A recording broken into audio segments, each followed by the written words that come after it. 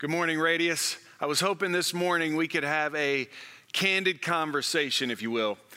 We find ourselves in Psalm 73, and it really is a great psalm as the psalmist, his name is Asaph, is giving us a peek inside his heart and really the turmoil that's inside his heart. And I really think this is so appropriate for the time that we are in right now. Because I think if we were all honest, we could all say that there's been some turmoil in our hearts and in our lives over the last several months. I mean, think about the turmoil some people have experienced, like seniors, for example. Those seniors in high school that didn't get to finish out their senior year. There was turmoil inside them as they wanted to finish their spring sports. They wanted to graduate the way that they had seen in years past. They wanted to do all of those festivities without the overhang of COVID-19. I think about those of us in turmoil as some of us were furloughed. Others of us saw a decrease in our pay by 20% or more. Some of us even lost our jobs. Many of us had to wrestle with what it looks like to do e-learning, and it looks like that's what we'll be facing again this fall. A lot of turmoil on top of the fact that those of us who value church and our relationship with Jesus Christ, that doesn't look the same. And this time, turmoil, lots of it. And so as I thought about this morning, I just really wanted us to have a candid conversation and ask, where are you at? How is the turmoil in your heart? And so we're going to read the first 16 verses of Psalm 73. And as we do it, I want you to listen for this turmoil. I want you to listen to Asaph as he talks about just the angst that he is facing. He says this in verse 1. He says, God is indeed good to Israel, to the pure in heart. But as for me, my feet almost slipped. My steps nearly went astray. For I envied the arrogant, and I saw the prosperity of the wicked. They have an easy time until they die, and their bodies are well fed. They are not in trouble like others. They are not afflicted like most people. Therefore, pride is their necklace, and violence covers them like a garment. Their eyes bulge out from fatness. Their imaginations of their hearts run wild. They mock and they speak maliciously. They arrogantly threaten oppression. They set their mouths against heaven, and their tongues strut across the earth.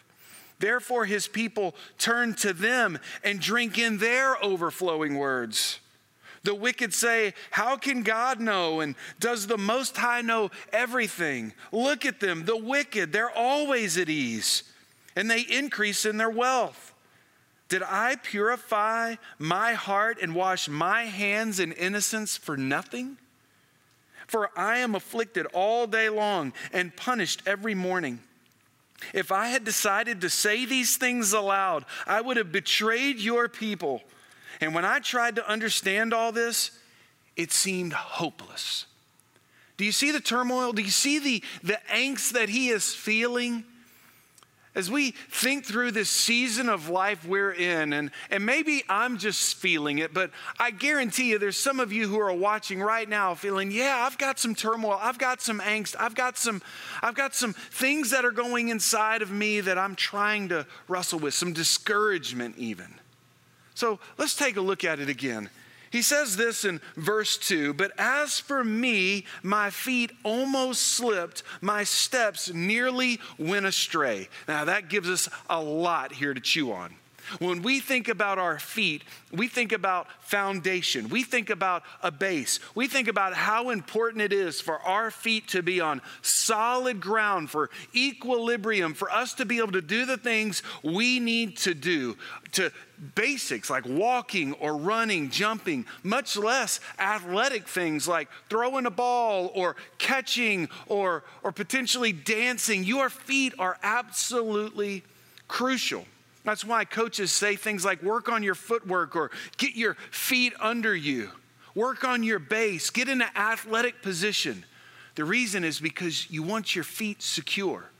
So if that is the foundation for how we are physically, he's using this as a metaphor to talk about our spiritual life. And so what is the foundation of our spiritual life? What would cause our spiritual life to slip? And this is it. He says, this is like our beliefs.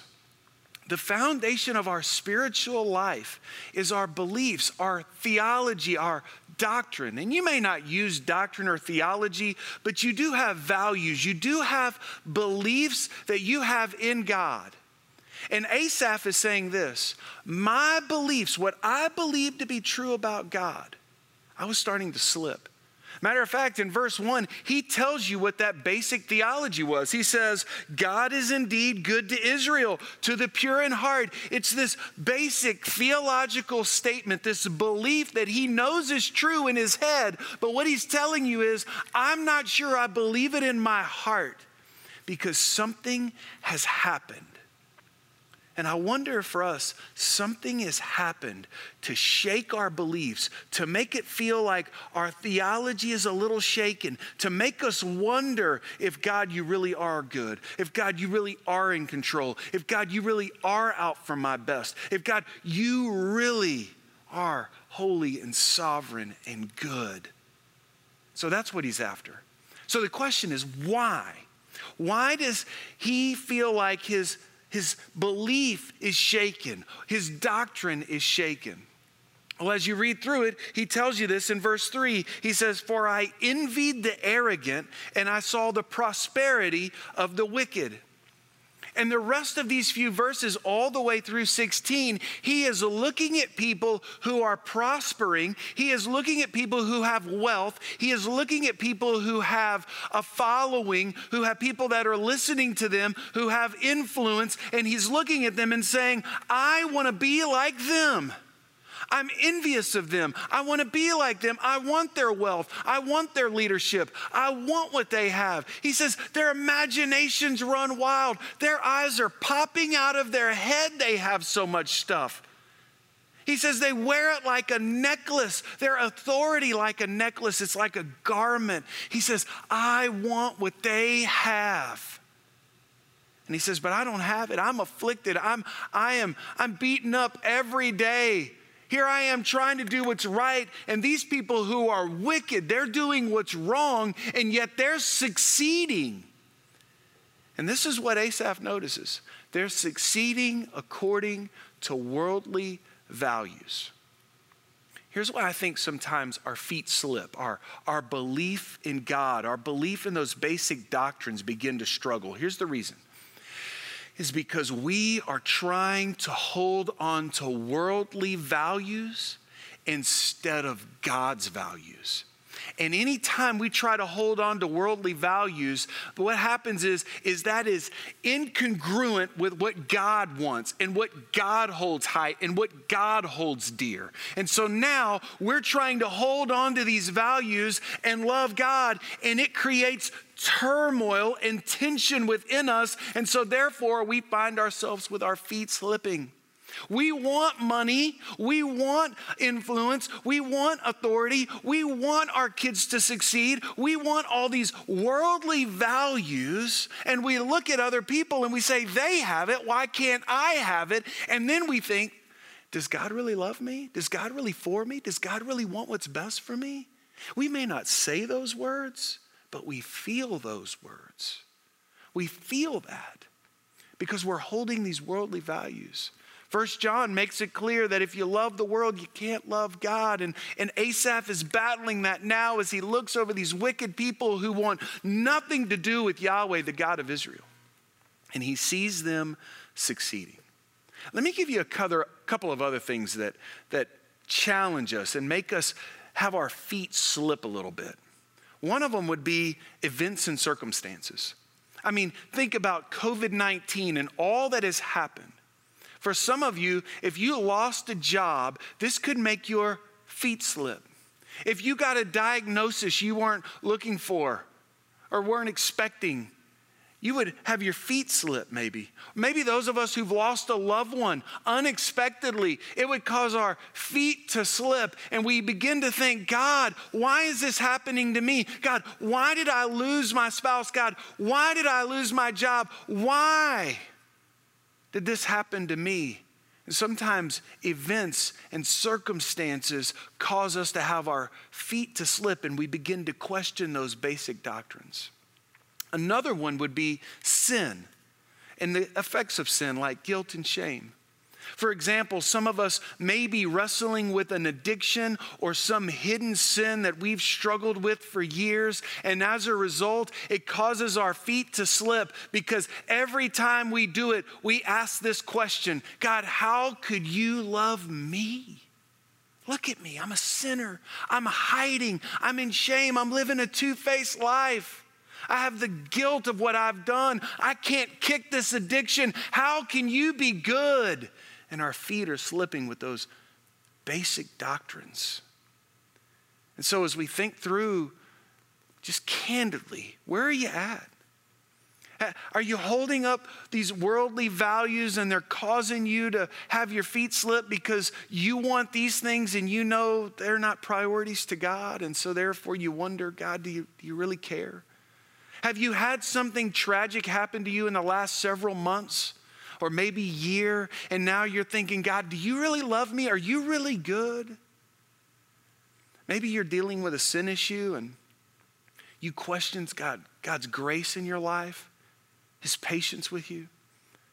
I sat across the table from a young man just a few weeks ago who through this time has come clean. He has confessed a sin that he's been dealing with ever since he was a teenager. And this coming clean, he has seen this newfound relationship with God begin to blossom and flourish because he's dealing with that. What are we going to do?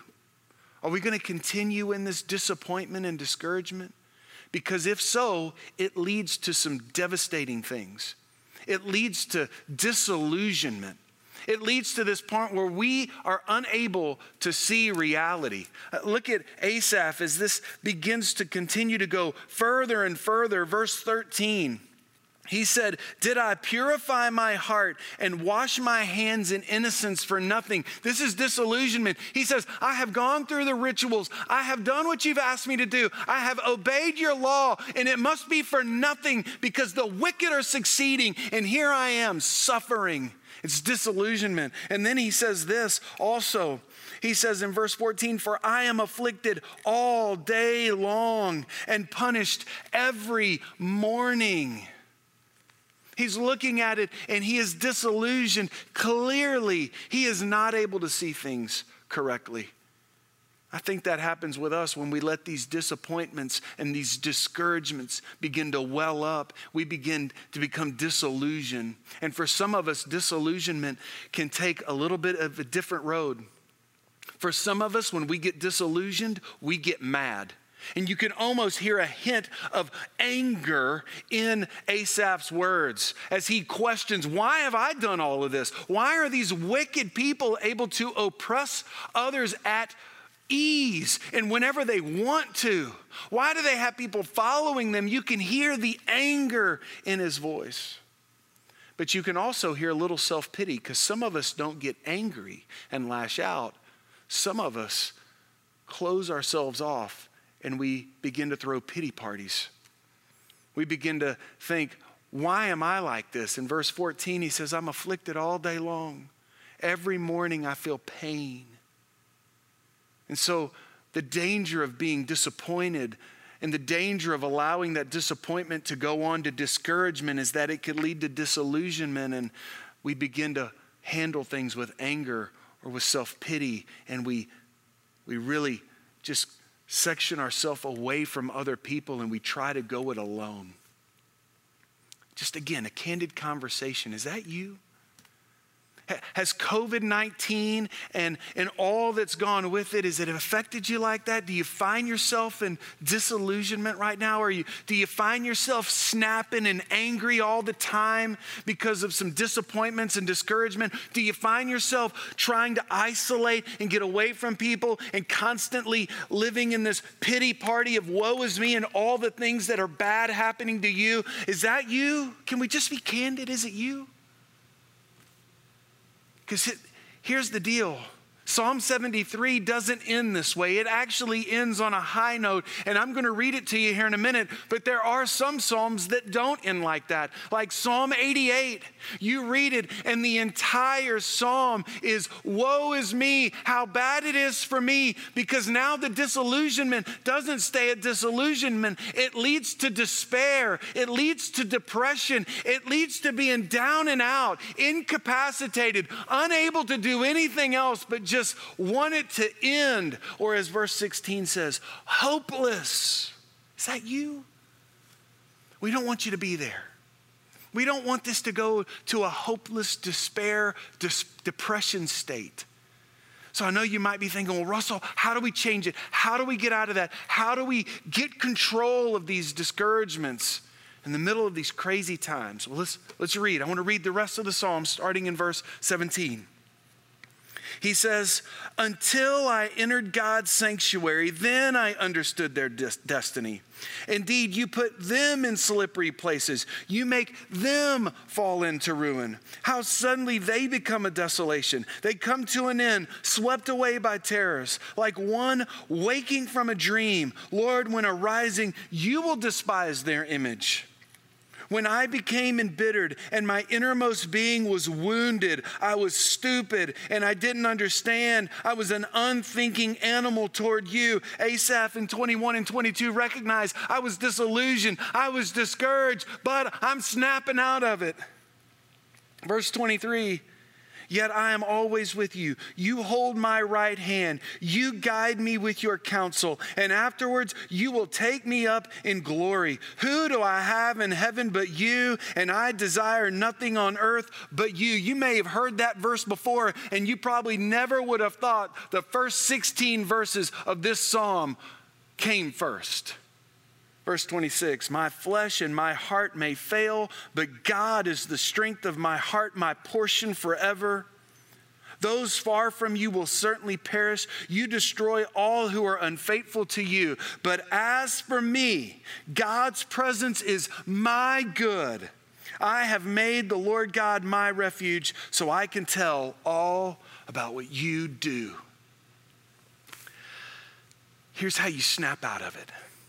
Here is how we get our feet out of that slippery spot and onto solid ground, a firm foundation. This is how you do it. And it's going to be overly simplistic, but are you ready? You have to take control. You have to take control. You might think, well, Russell, that seems a little opposite of what Asaph said in verse 2 when he says, my feet are slipping. And you might even be thinking, yeah, I've tried to roller skate and it's difficult. I've tried to ice skate and you're slipping and you feel out of control and you land in bad spots. Or maybe you've driven your car through a puddle or through water and you felt it hydroplane and you turn the wheel and nothing happens and you feel out of control. But let me be clear, Asaph is not out of control. He is absolutely in control, and you are in control too. Your emotions may tell you something different, but you're in control. And let me prove it to you. Look at verse 17. Until I entered God's sanctuary. He says, I entered God's sanctuary. I went into God's sanctuary. I took my feet and I moved them into the presence of God. That's in control. He says, I was slipping until I was discouraged, until I was disappointed, until I was disillusioned, until I went into the sanctuary. And that's what we've got to do. We don't have a temple to run to. Thank goodness we have a relationship with God. And if you've put your faith and trust in Jesus Christ, the Holy Spirit lives within you. You have direct access to God. And so listen to me. You are in control. Go into the sanctuary. Go in. See that God really is good. Taste and see that He is there. He's never left you. He's never forsaken you. He has never abandoned you. But sometimes when we feel like He's gone, we decide not to go to the sanctuary. But listen to me, you're in control. Thank you for turning on this video this morning. Thank you for making sure you're a part of worship. You're in control. When we do small groups in a few weeks, you're in control to sign up for that. You're in control to wake up early and read God's word. You're in control to fill out that Connect card and let us know how we can pray for you. You're in control to reach out and say, I need some help. Will somebody help me? You're in control and we want to help you. Will you step in? Will you press in? Will you walk into the presence of God? Will you? Make the most of this and don't flail about thinking I'm out of control when in reality you're in control. He says, I went in. Matter of fact, he says it again in verse 28. He says, but as for me, God's presence is my good. And then he tells you, how does he get in God's presence? He says, I have made the Lord God my refuge. I made the Lord my refuge. I did this. I am seeking him. I am pressing into him. I am spending time with him. Again, just candidly, if you're struggling, if you feel overwhelmed, if you're angry and disillusioned and isolated and disappointed and discouraged and you don't know where it's headed, will you do this? Will you press in? You're in control. Will you make God your refuge? And if you're not exactly sure how to do it, will you let us know? Will you fill out the Connect card and say, I need help. Will someone help me? Will someone meet with me? Will someone pray for me? And the answer is yes. If you'll do it, we want to be here for you. And I know we're virtual and we're trying to figure out how to do this, but listen, we take this seriously. We want God's presence to be your good. We want God's presence to be your good. And even though this world is uncertain right now, and it is shaky ground, and you may feel all kinds of discouraging emotions, be in control. Press in. Find some help. Seek some help. We want to help you. We want you to know that the Lord God is your refuge, so that, the very last phrase, verse 28, look at it. So that I can tell about all you do. We want you to one day rise up and to say, I can tell you about how God changed my life.